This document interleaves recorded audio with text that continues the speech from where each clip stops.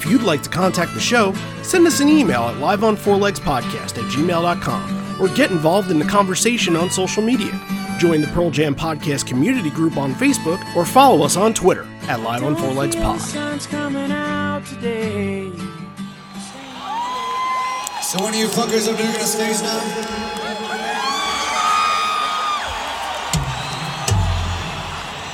I bet you're waiting for me to do it, right? Fuck you!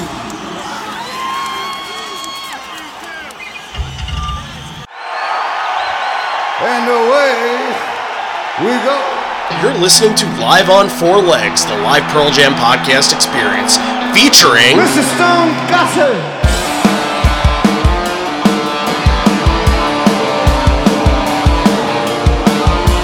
Gentlemen!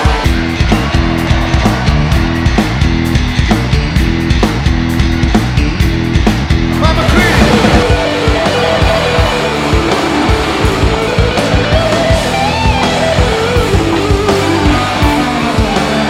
Matt fucking Cameron in the drum.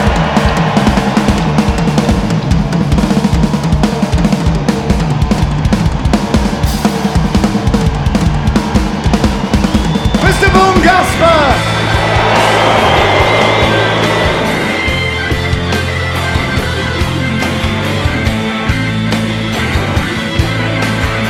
You can call me Al, you can call me Ed, you just fucking call me, why don't you?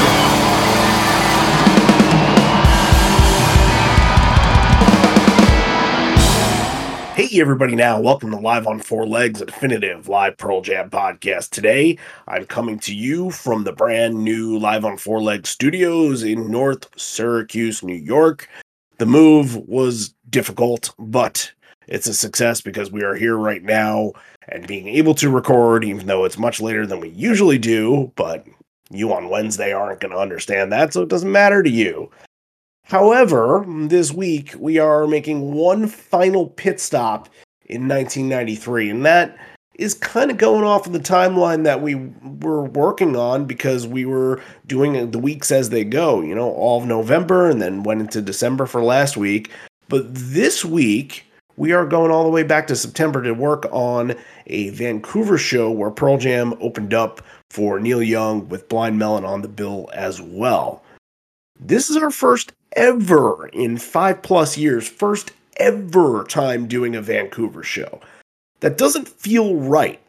However, we're going to make it up to all you Vancouverans, if that's what you call yourselves, and we're going to do a little rundown on the history of Vancouver. I found at least one cool little factoid about this nice little British Columbian city that we can get into talking about all the Pearl Jam shows that happened there. So, if you like that, if you like more 1993 stuff, then I think you are in for a pretty decent, yet short show.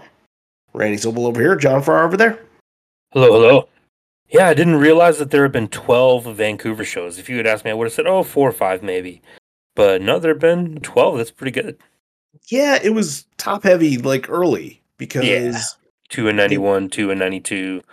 Right. Yeah, the Town Pump was kind of an early destination for them, and it was their 5th show, and then they played it later in that year, and there was a couple, 1992, 1993, but then once you go on the actual, like, tour years, it kind of gets spread out a little bit. They do 98, they do 2000, they do 2003, but then it's a couple more times, and it's way more random. You would think, being so close to Seattle, that this would be kind of like a home away from home kind of show, but for some reason this isn't on every single tour that they've been on, and I'm wondering what goes into making that decision. Maybe it's just the proximity. They know that there's going to be some crossover with Seattle, and they don't want to diminish those shows by putting one, 30 minutes away or however far it is.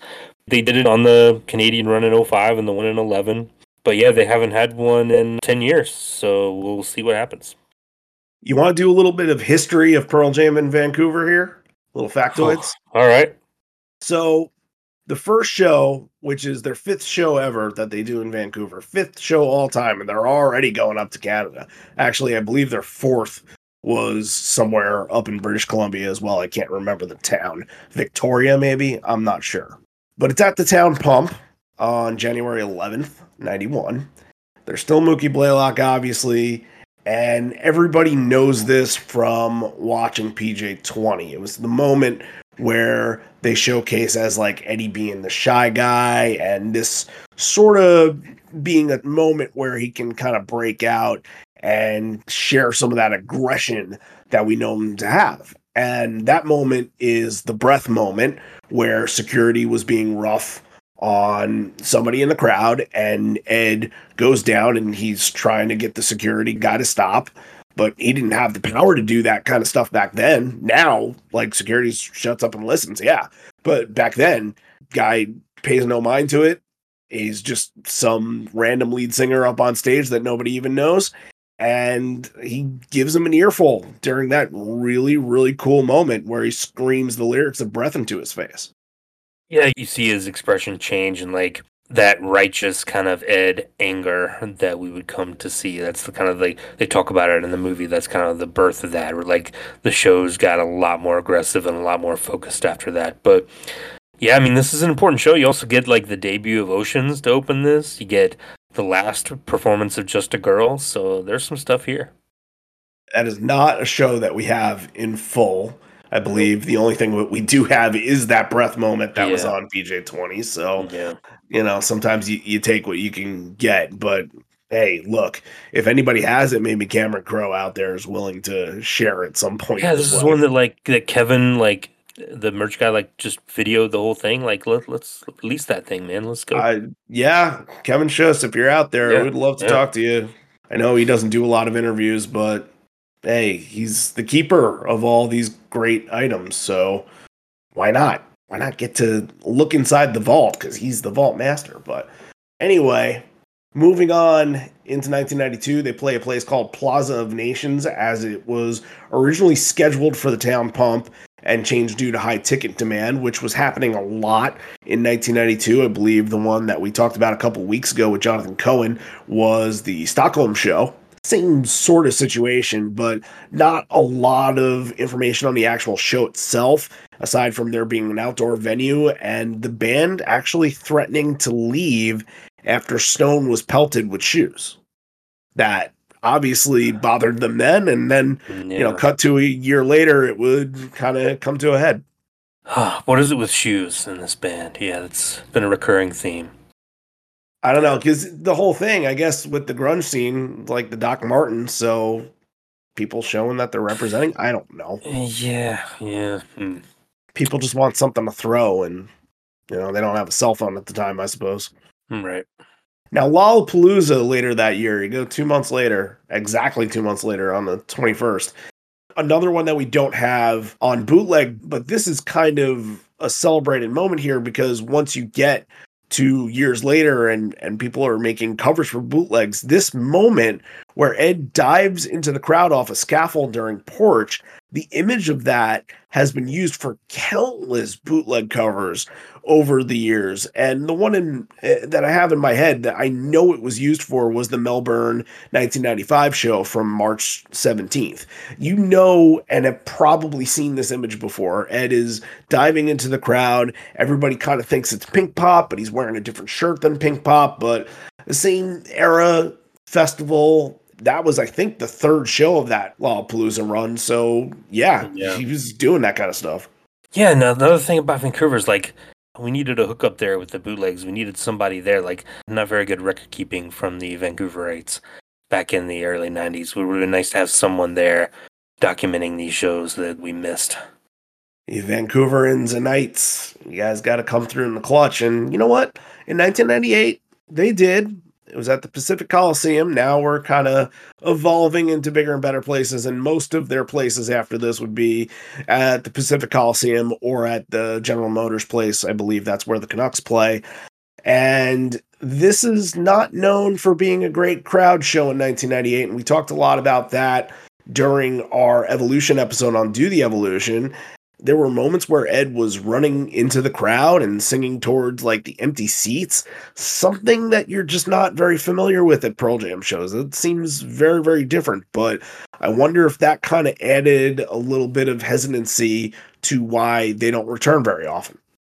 Yeah, could be. I remember that. They had kind of a crowd they thought was a little bit lackluster during the main set, so Ed came out in the encore and said, "We're doing Do the Evolution," and really took it on himself to get the crowd going. And yeah, it's a super intense version, but I can see that, hit him on an off night, and that can happen every once in a while. But they kept going back.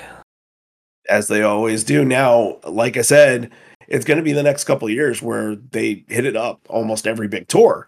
So they go back in 2000, but it's not technically during one of the legs. It's actually after that Mount Baker Theater show, Yep. the night after at the Commodore Ballroom, where it was about a little over 1,000 that were in attendance. Very intimate set around the time that Binaural had just come out. So it's a tune-up show, one of their famous tune-up shows before going out and doing the tour in Europe.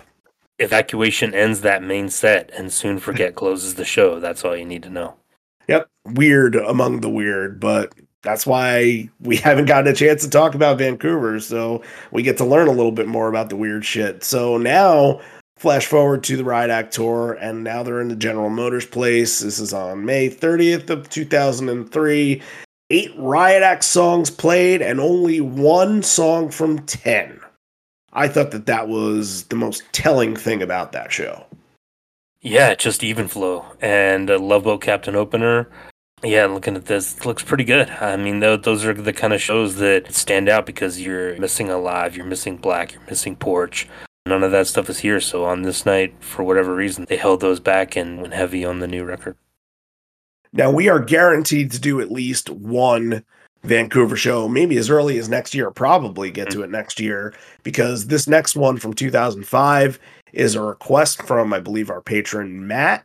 And again, it's at the GM place.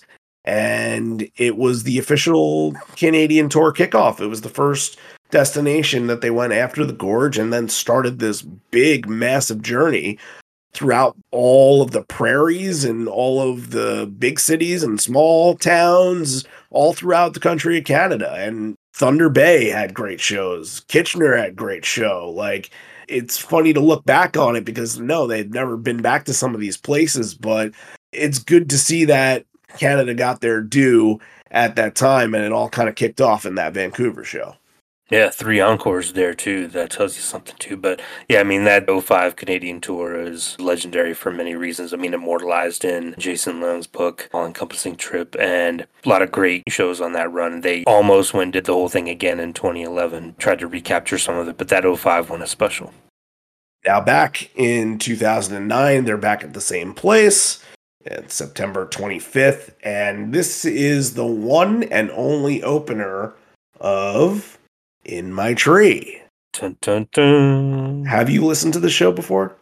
Oh, I don't think so. I feel like this would be up your alley to kind of see. I might have to check it out. Yeah, that's interesting. Like that drum intro and everything. Like that could be a really cool way to start. I'm in for that. Yeah, for sure. And like, there's a No Way here. There's a Sad Indifference with Ben Harper. So yeah, interesting. Now, another point for the next show, Pacific Coliseum in 2011, which is exactly the date 2 years later, same date, September 25th. They are back in basically the same place, the same city, but it's a no code heavy show, kind of in the same light as opening Within My Tree. 6 songs from No Code that you're getting in 2011. That feels really rare for that time. Does, but also you get an Olay, so you get a little bit from column A, a little bit from column B. Yeah, that balances it out, right? Yeah. Tip scales a little bit. One last show, Rogers Center, that I believe is the same place as General Motors, just name change and corporate shit and all that. This is the last time they played there, December 4th, 2013. It's the penultimate show of the Lightning Bolt tour from that year, multiple tour debuts, and I think the most notable one, going back to what you said about 2000, where this was the show closer, Soon Forget hadn't been played since 2006 and was played at this show. Yeah, we might have to do an evolution on Soon Forget. This might be Vancouver's song, but they also opened with Oceans, kind of a throwback to 91 and getting debuted there. I believe they've opened with Oceans in Vancouver 3 times. Not a coincidence, probably. No, it's right on the water, of course. Yeah. But I'm wondering, out of all the cities Do you think that they're number one in Ocean's openers? Tough to say, but Yeah, maybe, I wouldn't say maybe number one, but probably top five. It's got to be up there. yeah. Now, believe whatever you want with whatever rumors, but there are rumors out there saying that they will be in Vancouver next year. Who knows? We don't know yet. It is fun to speculate, but from people that I talk to that I trust, these are the things that they're hearing. So hopefully, Vancouver, after 11 years, would be able to get their due again and maybe not just get one, but two shows. Who the heck knows? However, let's now get into a little bit of the story of this show because this happens 2 nights after the legendary MTV VMA performances of Animal and Rockin' in the Free World with Neil Young. And now they kind of did this a little bit over the summer where they played some of the places in Europe and opened up for Neil. And now a little bit in September, they're opening a couple shows for Neil too. And this is a pretty big bill when you look at it because Neil Young is backed by Booker T and the MGs. That is obviously an important thing for the history of Pearl Jam. And then opening the whole entire show as the first band, they have a massive hit. They're turning into one of the more popular bands at that time. Blind Melon opens up this show. Could have been the inspiration for B-Girl. Maybe they came up with that on this night. Highly possible. It's highly possible, but that's a pretty good bill. And then when you look at the time that Pearl Jam got for this show, I think it must have been agreed upon that Neil said, all right, these guys, they're popular and they need to get time out there. It's only 16 songs, but 16 songs and just under 90 minutes for an opener band, that's really good, especially with an encore thrown in. I've never seen an opening band get like a designated encore before. That's very, very rare. And you know what? That would come back later on because those shows, I believe, the ones they did in like Denver and Milwaukee while opening up for Tom Petty, I believe they had encores there too. They were more established then. This is still 1993. Versus isn't even out yet. And they're still just got the one album on their back. And that's nearly unheard of. That's a big sign of respect from Neil. Oh, yeah. And it seemed like around this time that Neil had firmly taken them under his wing and kind of shown them the ropes and almost kind of molded them from being very immature kind of band during the 10 years. And then once the Versus years hit, he's helping them mature into a true rock and roll band that can hold their own live, but also are mature enough to conduct themselves in such a manner with the media and kind of with the frenzy going on that they become not just a beloved band, but a respectable band too. This show here is actually, when you think about what the bill is from Blind Melon to Pearl Jam to Neil, especially Neil in Canada, this seems to have undersold. It sold 15,000 in a cavernous football stadium. That just feels really low for a legend and one of the hottest bands on the planet, and also another band that can hold their own very well. And I wonder, was it just the wrong place at the wrong time? Or was it a bunch of Neil fans that said, I don't want to sit through Pearl Jam? Was it Pearl Jam fans that didn't realize that this was a Neil show? I don't know. I don't know what made this so poorly attended as some of these articles say. Yeah, probably just the wrong venue, too. Neil Young in 1993, yes, he's a legend, but his career, I don't think, was in a great resurgence in 1993. Mirrorball. You sure about that? Because Harvest Moon came out the year before. I thought that was the resurgence for him. But even then, is that really going to get the casual fan to go see Neil Young in a stadium? I don't know. From what the reviews that we have, it feels like a lot of the crowd was more the younger type of fan. I don't know that this maybe was the draw, because you can tell, we're going to talk about what, the very first thing that Ed says when he comes out on stage, but it sounds like very echoey. It almost feels like you're listening to a sound check from a stadium show from a few years ago. It's got that feel to it. I had to double check, is this a sound check? Is this the show? You can hear the empty seats in this. It's very, very obvious. All right, well, I got nothing else on this.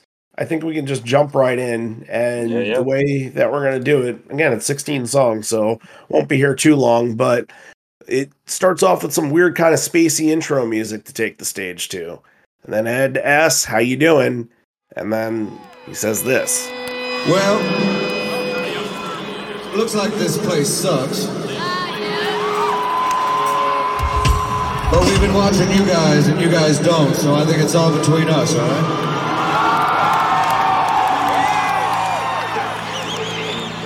This is a new song, let's do this thing.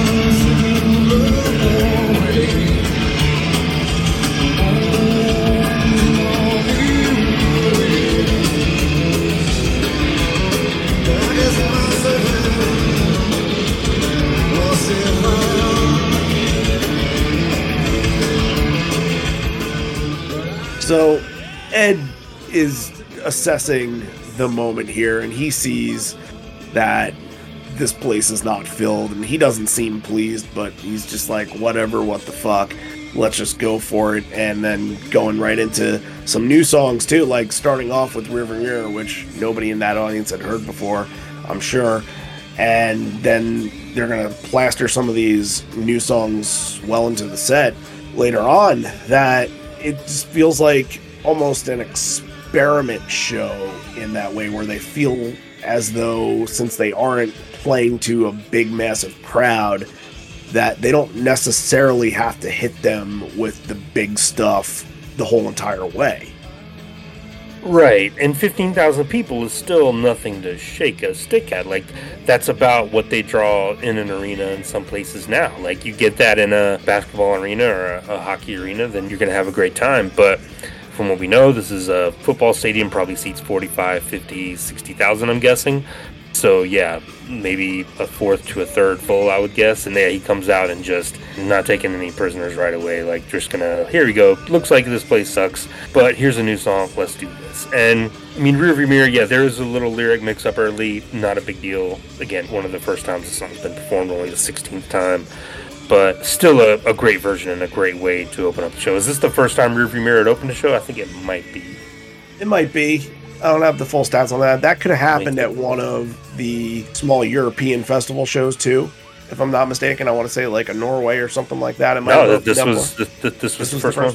Okay, this is the first one. And it happened from time to time in 1993 and 1994. I think it's like a total of 10 times that they opened with it. So I love it. I love it opening a show, especially...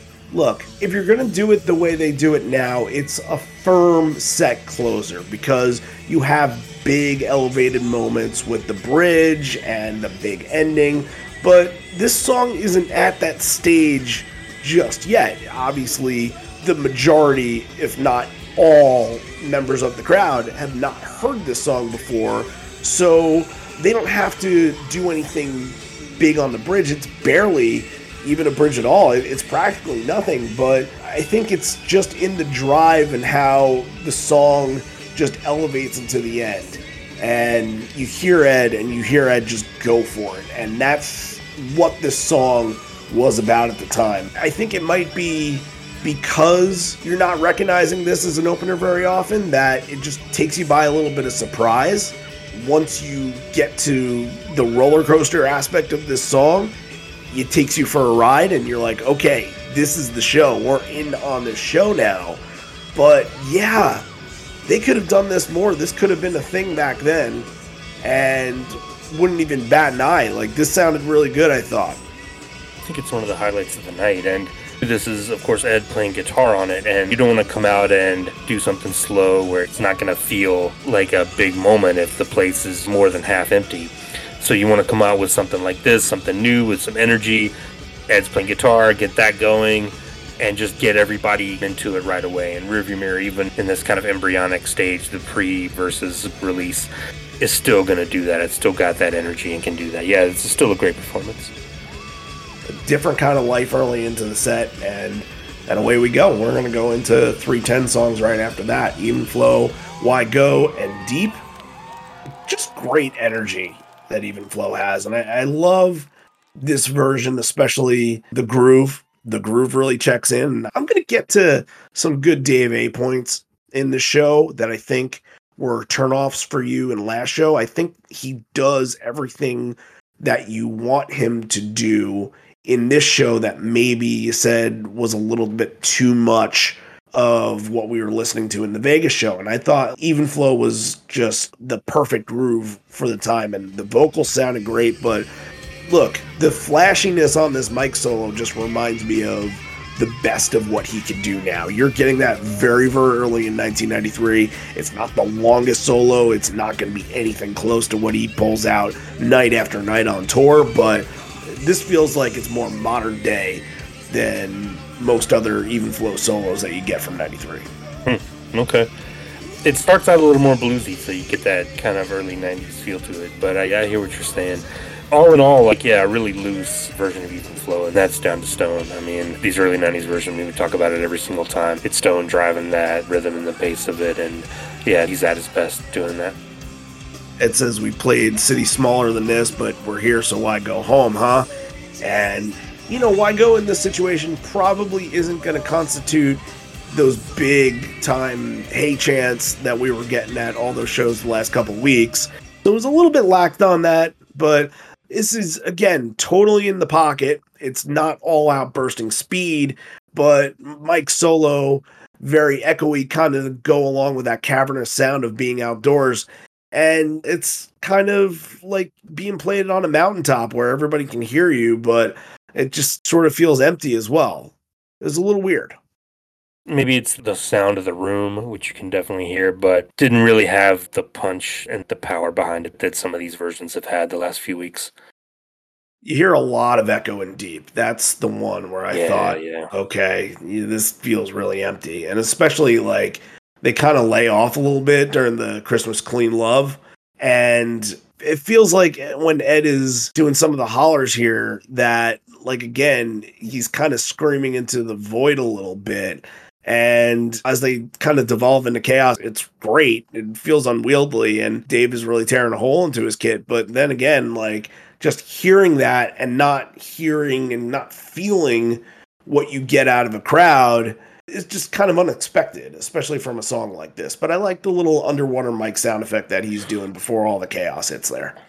I think the 310 songs in a row and like all kind of those side A 10 songs, I think that was done after Rearview Mirror to like, okay, we know that was one that you didn't know, but here's some that you know. And like, I don't know that deep following Why Go and Even Flow. I think it's just maybe a little bit overkill there. I would have liked to have gone back to like the Go Animal combo that's going to come later. I would have maybe pushed that up and given this settle more energy because it just feels like too much of that same thing early on, maybe.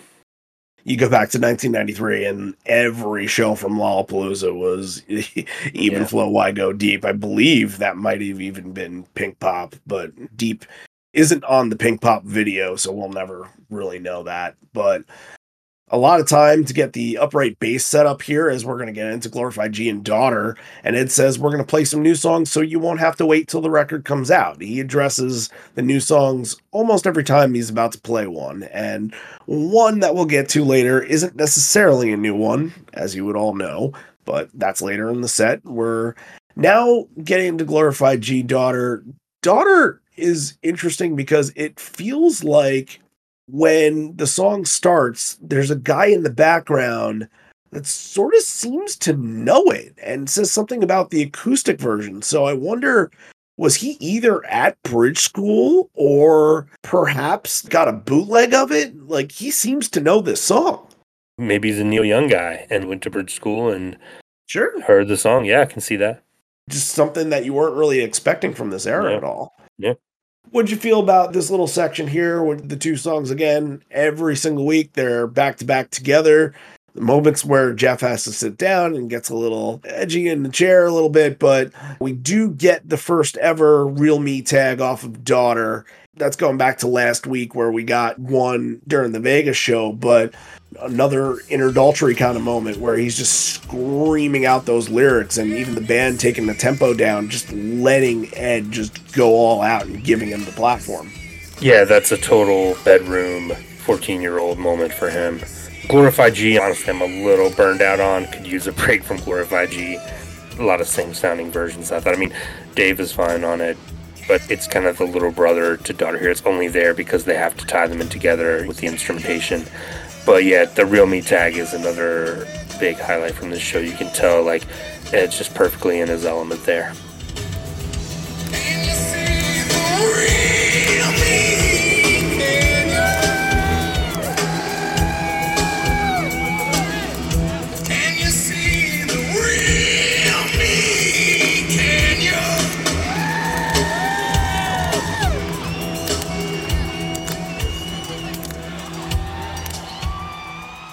All right.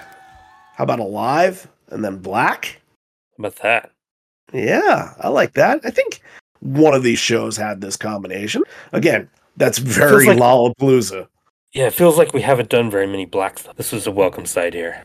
Yeah, I think they did not do it in November, but it was definitely slowed down more than some other 10 songs. You wonder why, but again, Black and the attitude of Black wasn't exactly what they were going for, so I get it, but it deserves to be there. Before Alive, Ed says, "I love you" prior to the riff, and then you get into it more and more and more, and there's so much electricity on this song. Again, another week for 1993, and this song is still just on such a high plateau here. Yeah, the "I love you," is he getting into character of the Alive from the Mama-san, or is he just talking to the relatively sparse crowd? Like, I didn't know which it was, or maybe both. Yeah, I was kind of thinking if I were to attach it to anything, it would be what he would say before Leash. And he says, like, this song is for me and anybody else who hates their parents. And I wonder if that's him being facetious. I don't know. Yeah. I mean, he does the "to fuck you" line in Alive, which always gets a little bit of a rise out of the crowd. I think that was referenced in one of the reviews as well. There's like, oh, he learned that if you say "fuck" into a microphone, you'll get the crowd on your side. But yeah, good version of Alive. But yeah, Black I thought was really, really good. Mike especially. And then the "We Belong Together" tag, very, very cool as well. This has my favorite part of Black from this era, where the band just lays out for Ed to sing the chorus.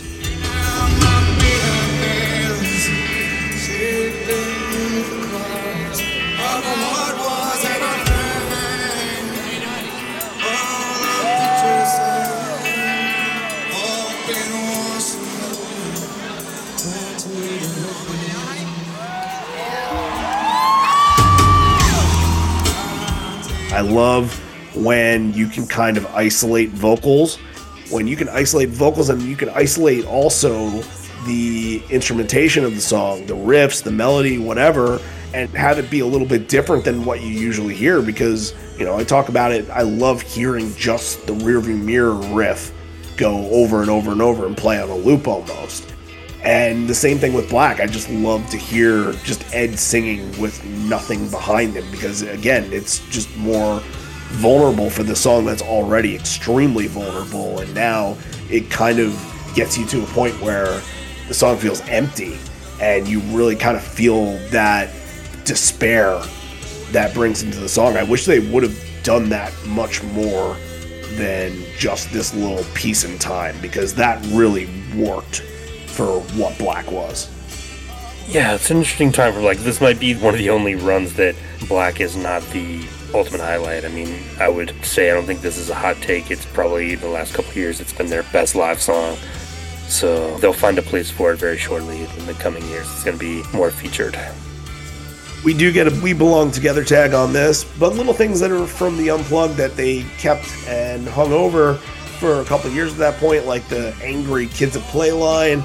They weren't using that here. They kind of did it a little bit more subdued, but every now and again they will go back to the exact Unplugged version because that's exactly what people remember. That's the Black, maybe for a lot of people, the majority, the first time they heard it. So they go back to that enough, but not in this one. Just the "We Belong Together" tag has that connection to Unplugged and not the full thing. Ed says before going into Animal and Go, so one of you fuckers gonna stage dive? I bet you were waiting for me to do it, right? Fuck you, let's rock out tonight. Here's another new one. Yeah, that's got to be a response to the last time that they were in Vancouver where he actually did it. And again, he's not doing a lot of stage dive stuff in 1993. Kind of seemed to have ended after the Drop in the Park show. I think after that, it was like, Ed, stop. You had your moment. That's enough. We don't want a dead lead singer here. And in a football stadium too, there's probably like a barricade and they're separated. This isn't like, I don't think they're close enough to do that. I think he's just fucking with them at this point. Animals coming off the big Video Music Award performance here. Many folks in this crowd remember hearing it 2 nights prior. And since new songs were in such high demand at that point, they've heard some already at the show, from River Mirror to Daughter and Glorified G. And they have to, while these songs are going on, like, hey, will they go back to that song they played the other night? Will they go back to Animal? And now another school of thought here could be, well, does Vancouver actually get the MTV Music Video Awards because they are based in Canada and that's much music territory over there? So I don't know. I think they probably have. They probably have Seattle cable. They're close enough. That's probably. Yeah, but again, like, unless you had it, and multiple people probably hit record on that videotape right away and it ran that thing to the ground. But you'd think that Animal would be the one where everyone's like, yeah, this is the one we want to hear. Like, they're still on a high from that performance. And I won't even say the crowd at this point, but you can tell the band is still on a high from this performance. Like, they come right out of the gates with it. And it's roaring. And again, I'm going to point out Dave A, because this is the one that you said from last week.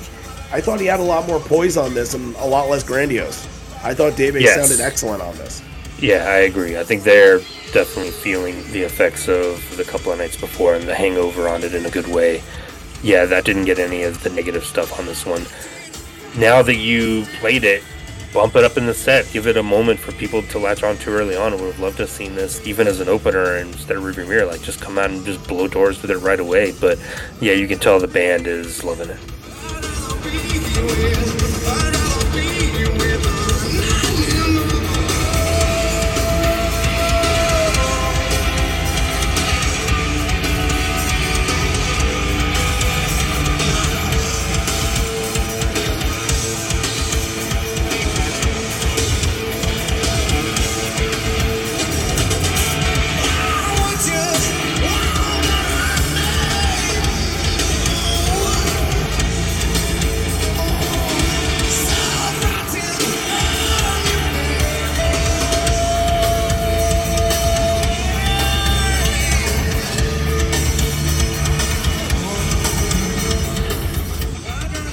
Go obviously is the follow-up on that, and they take a little time before getting into it. And if you are just savvy with these riffs sometimes, you can hear it, and there is a little bit of a dun dun dun dun dun right before getting into Go, and I think that was a little outshine that Mike was playing.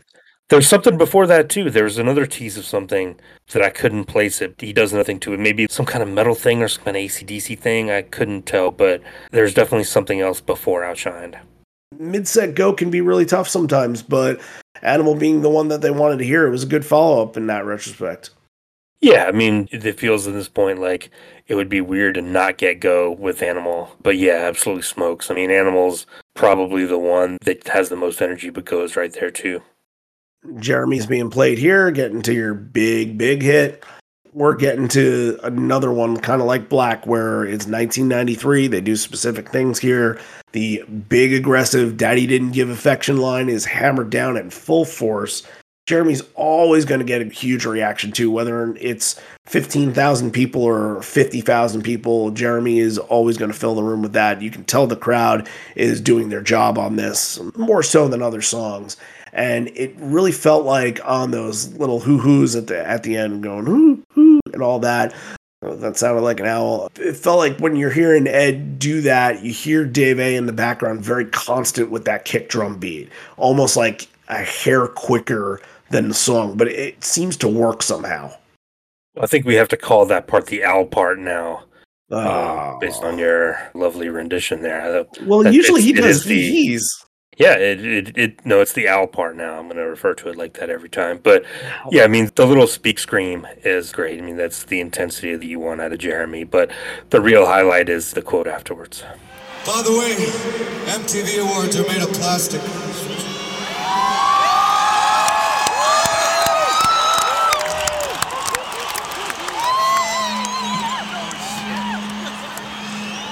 This song's for me and anyone else who hates their parents. It's called Drop the Leash.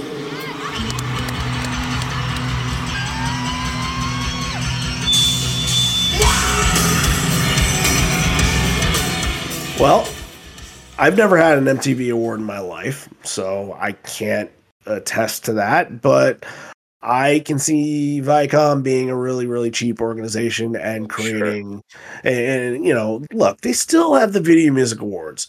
Every time Oh, September good rolls lord. around and they Why? talk about video music, I'm like, I get that they still make music videos and everything, but you can't have a music video awards when you don't have even an hour show a week dedicated to playing music videos.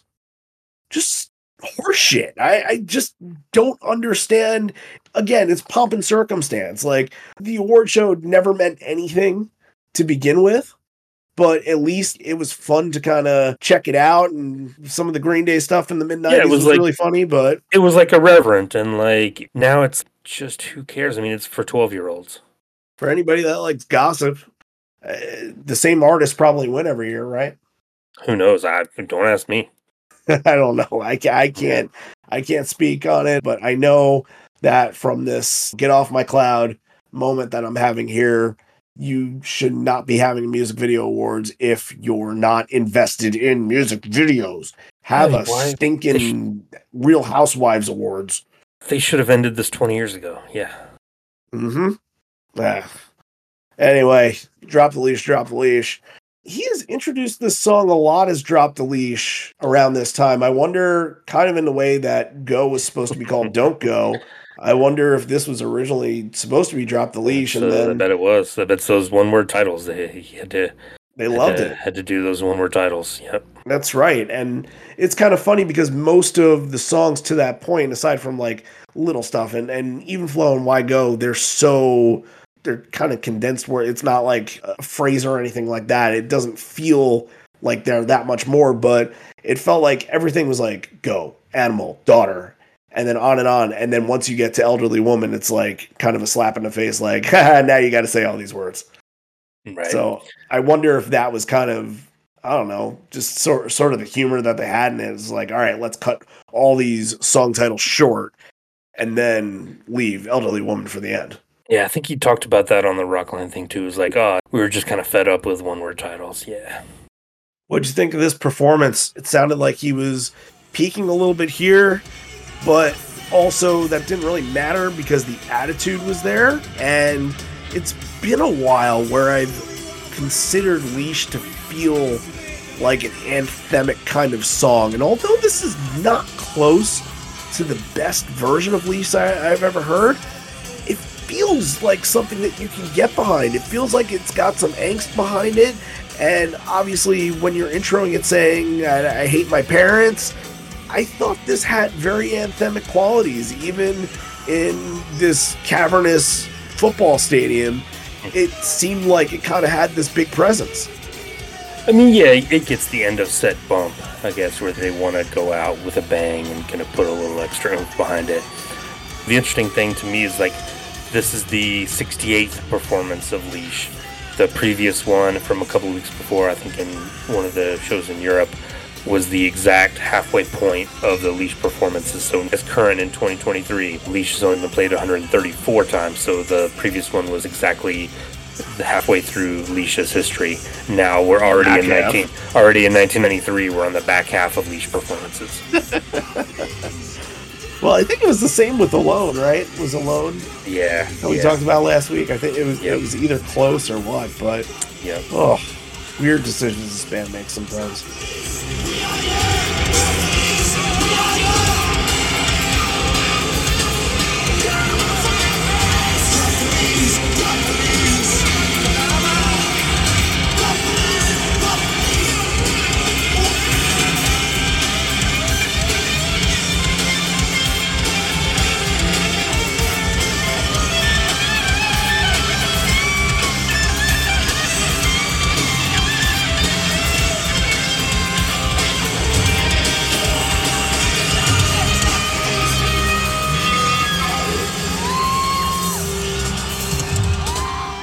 So Ed says, you guys have fun with Neil. We'll see you next time, but not here. So if you need to know how they felt about the place they were playing, that Yep. should explain it all. Had to get in one last zinger. They are going to come back and do a couple more, but we are going to pause for station identification because it is the encore break, and let's talk about a bunch of things. Now, with this episode this week, we're going to try to get a bunch more episodes out this week as well. It's going to be hard to do it all, I think, and find the time to do it all, but if we can manage it, then we can get it through. So here's the idea. These are all Patreon exclusive episodes that I'm going to give to you right here.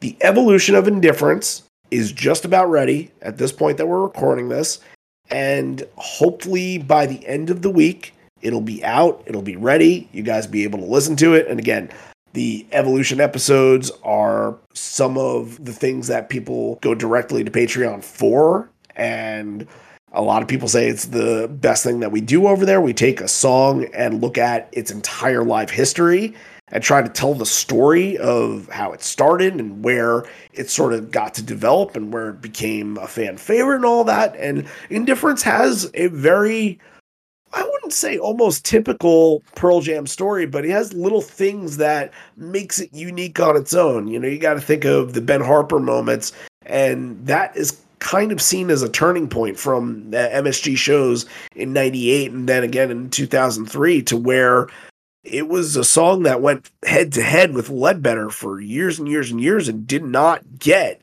enough plays because Ledbetter was closing so many shows. So once you got to a certain point, it became like a true rarity.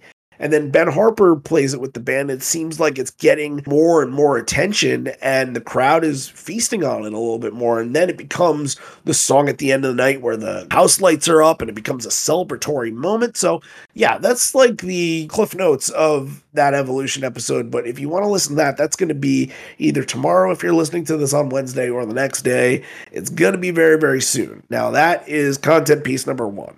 Content piece number two, I've been meaning to do this for about a week now, but things got in the way, obviously.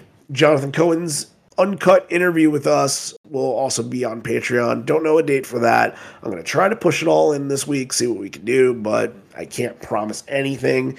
But the whole interview that we did with him was excellent, and I think that deserves to be listened to. If you like listening to smart people talk about good things about Pearl Jam and some insight, then he is definitely maybe the best person to talk to that's not related in the band's camp. And then the third episode, we actually have a brand new hallucinogenic recipe episode that's out that is kind of a tie-in to 1993 because they're going to be talking about those November bootlegs and some of their favorite stuff and some of the stories from that. So 3 episodes in 1 week. And then we're going to get to talking about what's going to happen next week. And maybe we'll have another episode next week. There's a lot of stuff going on right now. It's the end of the year. We're putting together all our best stuff. The best of piece will be out next week. Top 33 songs of the 2023 tour. Yeah, 33. We will explain it all in the article, but we're going to count them all down and we're going to kind of share a lot of the stories. Now, I want to single out a couple of people because they were specifically part of the story. So, as a lot of people know, we did the interview with Joaquin Zihuatanejo, and he comes back and he'll tell his story again for the piece. Jason Aaron in Chicago, his daughter got a shout out during a wish list, so he's writing something up, and I think we'll hear from his 9-year-old daughter as well, which is going to be awesome. Monica, who had the journal before Better Man in Austin, she wrote something incredible. That's going to be amazing. How about Matt, who had the severed hand that he threw on stage?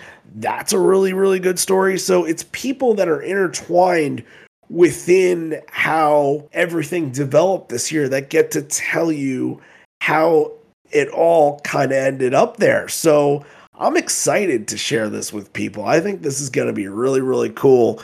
Going back to last year when we did the 100 best moments, obviously we weren't going to do that many this year, but it's just one of the best things. I love just reliving everything and all the stories that people have to tell and learning all these new stories too. And this is coming straight from people that just experience this stuff. It's very, very cool. It'll be real fun to go back and kind of revisit that a few months out, kind of build you up towards the excitement of a new record and a tour next year. And as we will share a little bit later, the next thing that we're working on for next week is going to be 2023 in Chicago. So that all ties in very well.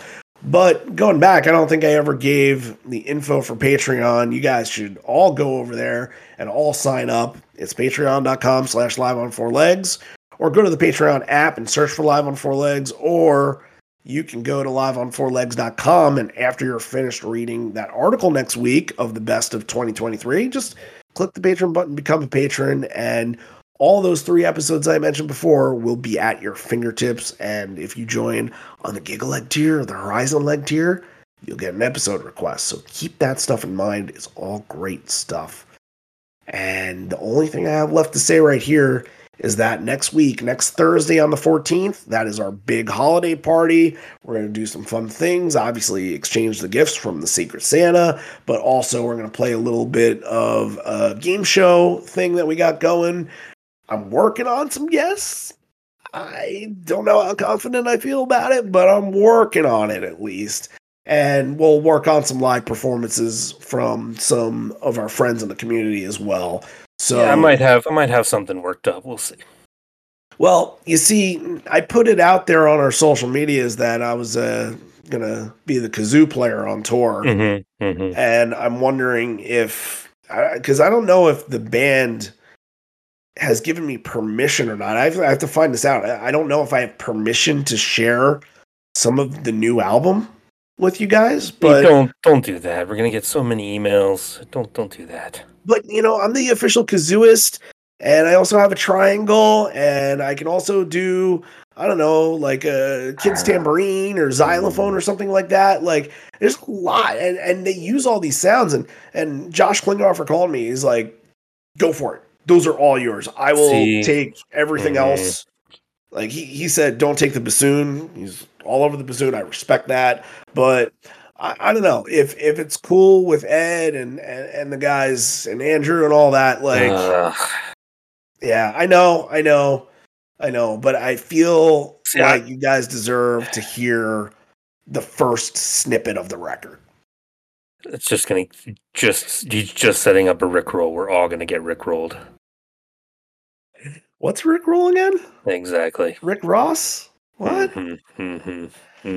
So anyway, all of that good stuff will be happening at the Christmas party. The Christmas party is going to be over Zoom. Anybody can attend. The Zoom link will be posted to our Facebook group on the Pearl Jam Podcast community group over there. Or if you're not on social media and you're interested in joining, then please send an email to liveonfourlegspodcast@gmail.com. I'll post it to Patreon as well for all the patrons out there, but would love to have you there. It's a big celebration. It's just celebrating you guys because the fans are who matters in this situation. So anyway, that is what's going on over there. Now we got to go and get back to what's going on over here, which is over here is 30 years ago. So let's get back into the rock. It says we're all here and we're just going to keep going. They got more time in their hands. They're going to play 4 more. And the first one is going to be Once.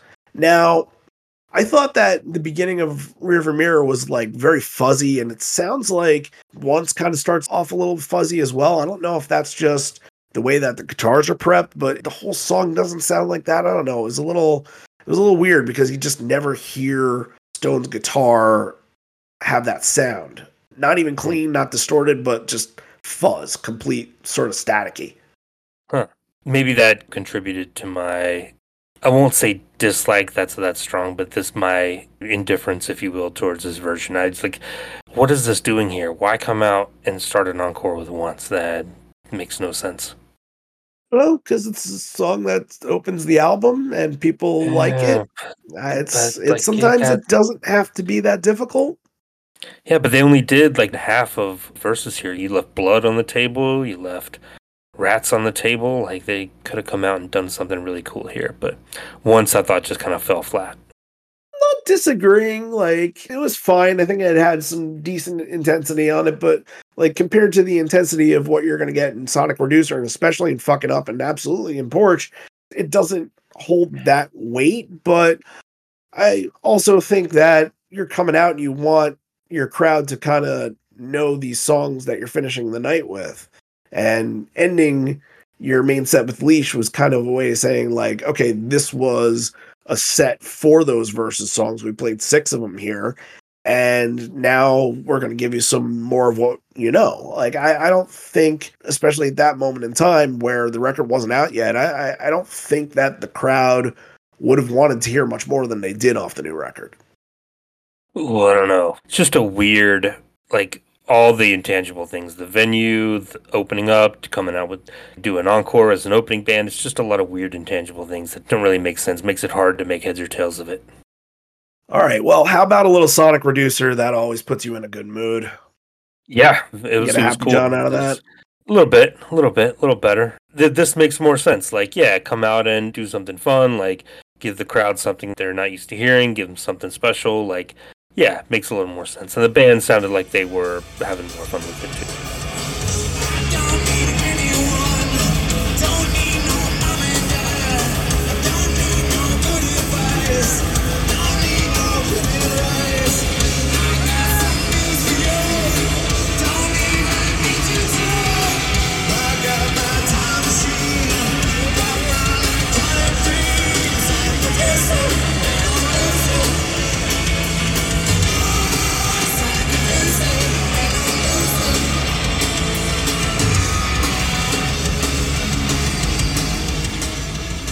Have I ever waxed poetic about how much I love the Stone backing vocals on this song? Oh, yeah, it's all great. Yeah. Oh, just like that falsetto that he has with it. It just sounds incredible. Yeah, this was so much fun. And I was thinking back to tying it in with the VMAs because the year before that, when they did Jeremy at the VMAs, they wanted to do Sonic Reducer was their choice until the record company and obviously MTV begged them to do the hit, and kind of led to that performance of Jeremy that was super, super angsty and intense. But yeah, I kind of wanted to get to this point about Sonic Reducer because it had been a year since they had that moment where they were trying to play it then. And then since then, it became pretty much a staple in the set. And granted, tours were sort of broken up. They were finishing off on Lollapalooza and had a couple of random, like, Hawaii shows and then, like, the New Year's Eve show. And then the stuff that happened very early on, like the Missoula and Slims and a couple other places. But Sonic Reducer had been played 17 times after the VMAs in what I counted as 35 shows that they had before getting to this one. That's pretty good. They were on this one. That's basically half right there. So yeah, it was on the Christmas single too in '92. Right, yeah. 1993, I think whenever you think of covers for specific eras, I think that 1993 to me is the Sonic Reducer era of covers. And again, it's powerful. It's got some pop to it, and the song's just ripped apart. Tons of bite, and then Ed does some random dog growling at the end when it starts to kind of devolve into a little bit of chaos. So if you like Ed growling like a dog, then this version of Sonic is for you, I suppose.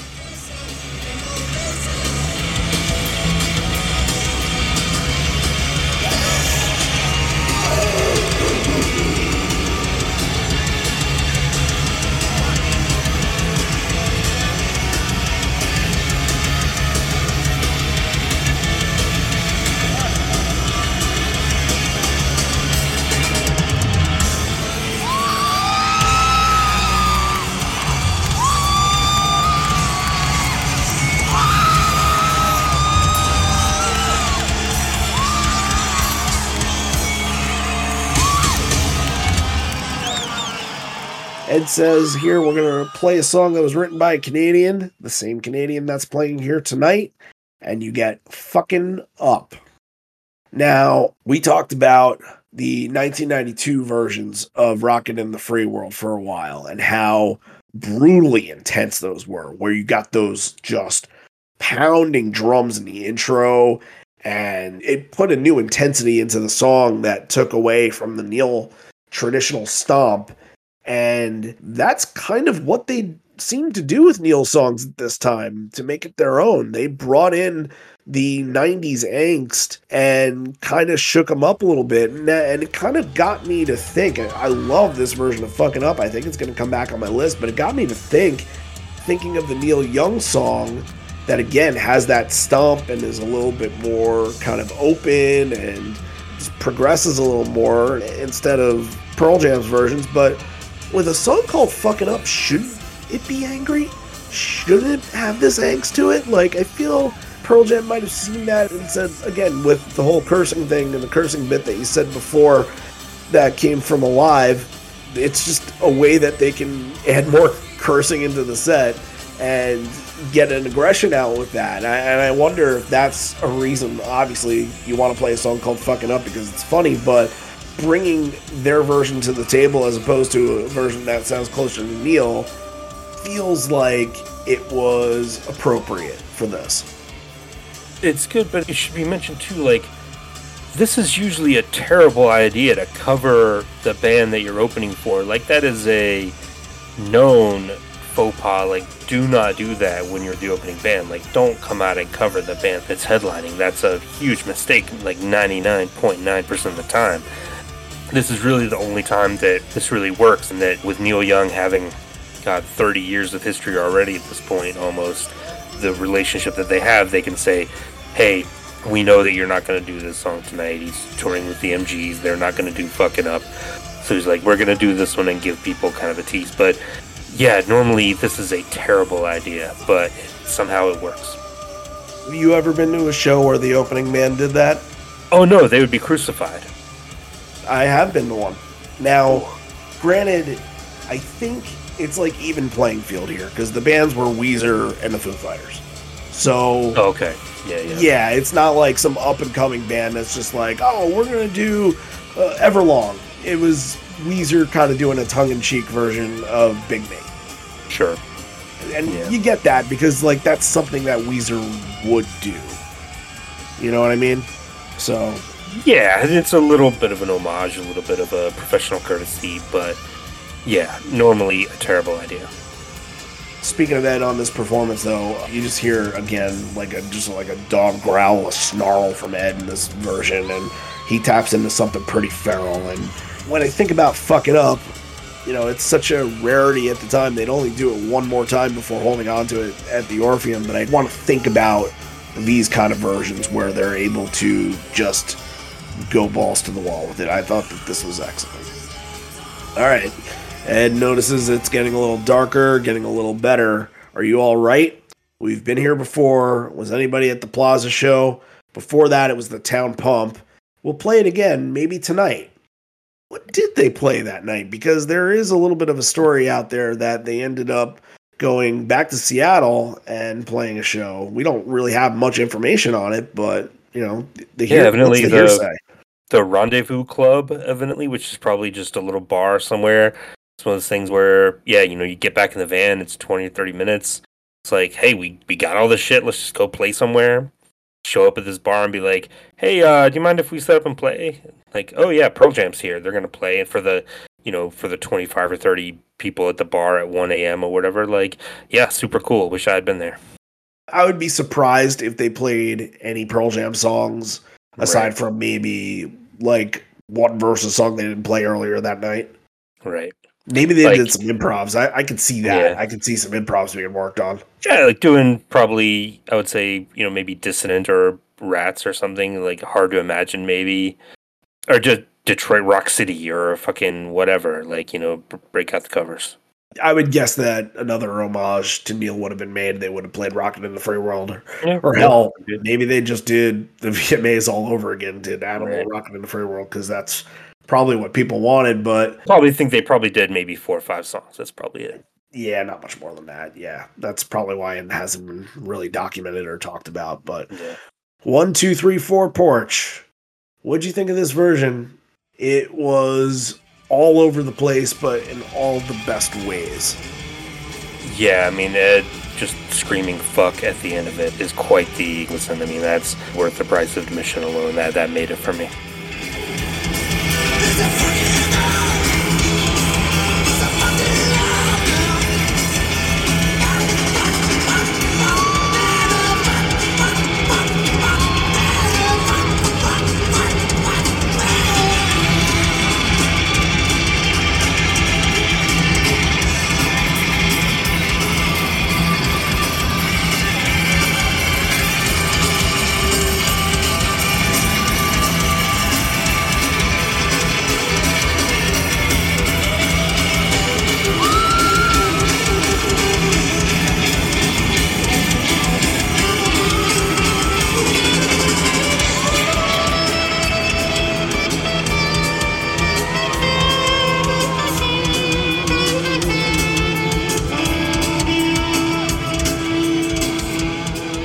Yeah, he's doing it kind of over like this screeching sound, and it feels like it's getting to a fever pitch at a point. And as that keeps growing and that keeps building, it starts to get angrier and angrier. And it's really cool. It's fun. And then the ending kind of delves down.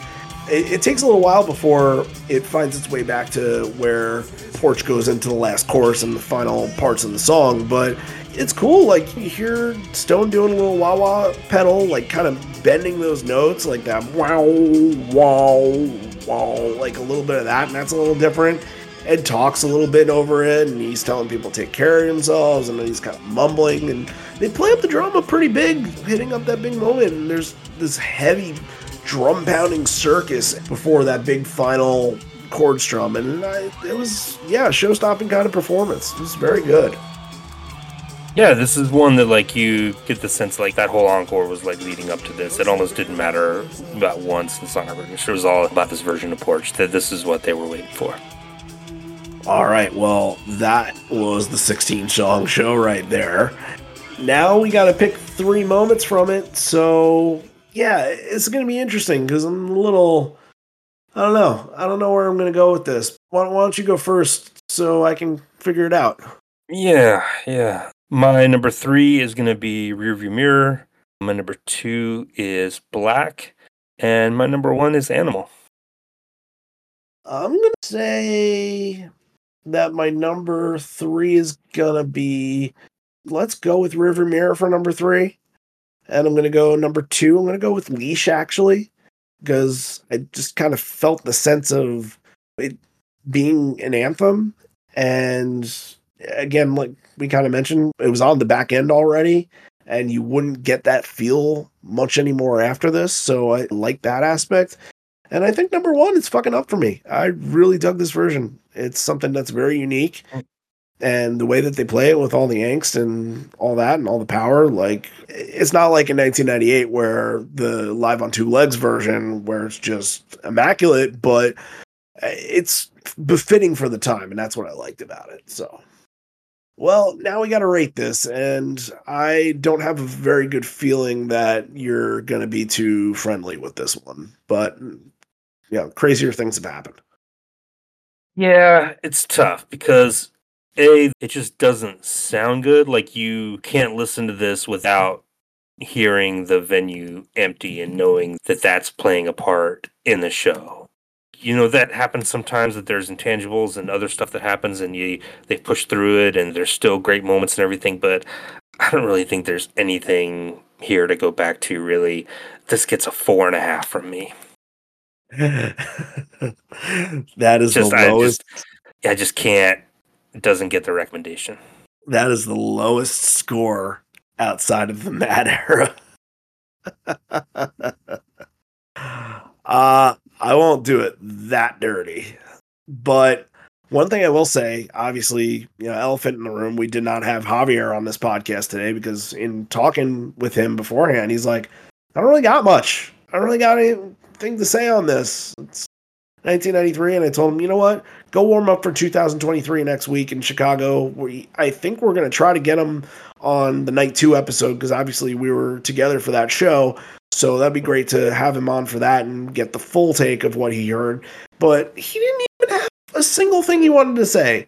I kind of had one thing like, do you want to mention this? And he's like, if you want me to. And I said, you know what? Honestly, I want to get done with this edit fast. So no, save it. We'll do it another week. So I hate to think that this was just a throwaway episode, but I also have told you guys thousands and thousands of times that moving was very difficult, and I was sick as I moved, and I had some issues with things in the new house, like the sewage system was backed up, and that affected the HVAC, and like it's never a good sign. I'm exhausted, and I guess if we were doing a good show, I wouldn't have brought that much better energy into a good show anyway. But next week, it's going to be all good. It's going to be amazing. It's going to be maybe one of the best shows we do this year. I'm just going to predict that now because it is, as you're going to tell, it's a great show. I'm going to give this a 6. Yeah, that's generous. really all generous. But you know what? Like, some of the performances sound good. If you take away, them playing into an empty-ish Yeah, arena, you then gotta add that qualifier to it. I suppose. But yeah, not anything special. Again, this was kind of a buffer to give me a little bit of space before I felt comfortable moving in. And And also, hey, we've gotten Vancouver down. We've gotten yes, 1 out of 12 is down. So the next one we can go onwards and upwards. and we were supposed to do 2013. So imagine if we still had this on the schedule, we probably wouldn't have gotten this out on time. So what would you rather have? Yeah. An episode not out on time, or an episode that didn't quite have what Pearl Jam is known for on the live stage? And granted, we have to do them all. We have to do True. every single one at some point. And there are going to be shows like this. There just are, especially from this kind of era. That festivals from 1992 and 1993 that might not be up to snuff. And yeah, it happens. So like even the band, like they had to go play another show the same night to get this taste out of their mouths. I guess you could say that, yeah. So all right. Well, it's just another check mark in the big board that I can't wait. We're gonna have to update the big board very, very soon. I'm Because working it is on at the it. end of the Working year. on it. Excellent. That might be the Zoom party. Stay Awesome. tuned. Oh, can't wait. If you tuned in for anything on the Zoom party, tune in for that. But you'll need to do a little bit of an extension because we are covering our first 2023 show next week, and we'll be doing that to finish off the year. The following week, we're going to do back-to-back weeks of the Chicago shows. And I got finished with writing a couple things for that best of article about two of the moments. And I realized, I even realized in that moment how powerful that show was. I recognized the whole thing, even more so than sitting in the crowd for MSG in 2010, where you kind of know that something big is going on. Like, you lose yourself in the moment a little bit, but also you're able to see the weight of it. And I can't wait to talk about this because it's so fresh in my head. All the stories are fresh, and I just absolutely love this show to the point where at some point in my life, I'm going to have to decide if it's my favorite show or not. So whether or not I make that choice next week will remain to be seen, but we are going to be doing the Night One Chicago from this year. A much more listened to episode, I can guarantee, than this Vancouver episode. But again, thank you for sitting through some of these 1993 shows, getting Going Animal back to back and Glorified G and Daughter back to back. That was the era. 5 in a row was probably a little too much, but it's about telling the stories, and hopefully we shared some good ones for you guys. But now we're really going to get back into the thick of things and finish off the year really strong. So Night One Chicago from this year next week. Can't wait. All right. Well, if you like this episode for some reason, there are things to like about every episode, yeah, then please feel free to subscribe on the platform that you're listening to. Hopefully it is Apple or Spotify. Those are the two big ones. But if it's anything else, it doesn't matter. Subscribe.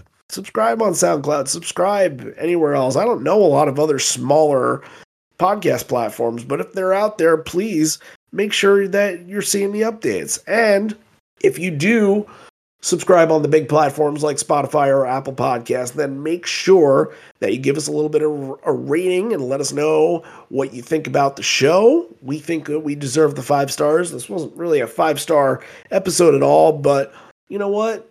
We've done a couple of them, so I think if you go back and you listen, if this is your first show for whatever reason, then you'll see that there's some really good material out there. But if you are interested in also leaving a comment on Apple Podcasts and letting the people know that are looking for a Pearl Jam podcast to listen to, that we have what they might be looking for in covering their shows and reliving some memories, then please feel free to leave that comment.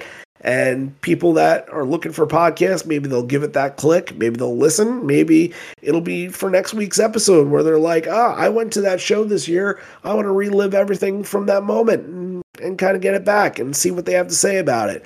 Maybe it's that. And if it is, then fantastic. If it's this episode, then fantastic. It doesn't matter. Somebody is always going to be drawn to something if they have an attachment to it. And we just want to be able to tell those stories right. So if you think we do, leave us the comment, leave us the rating, and we'll be very, very, very thankful for that. All right, wrap this one up. This may be the end. We're here, but not for much longer. And although we may be parting ways, miss you already, miss you always. I'm going to go get rid of the cold. I'm going to go get rid of this damn echo from my microphone. And I promise you that next week, Sobel Studio will be sounding so much better. And that's not the actual name of the studio.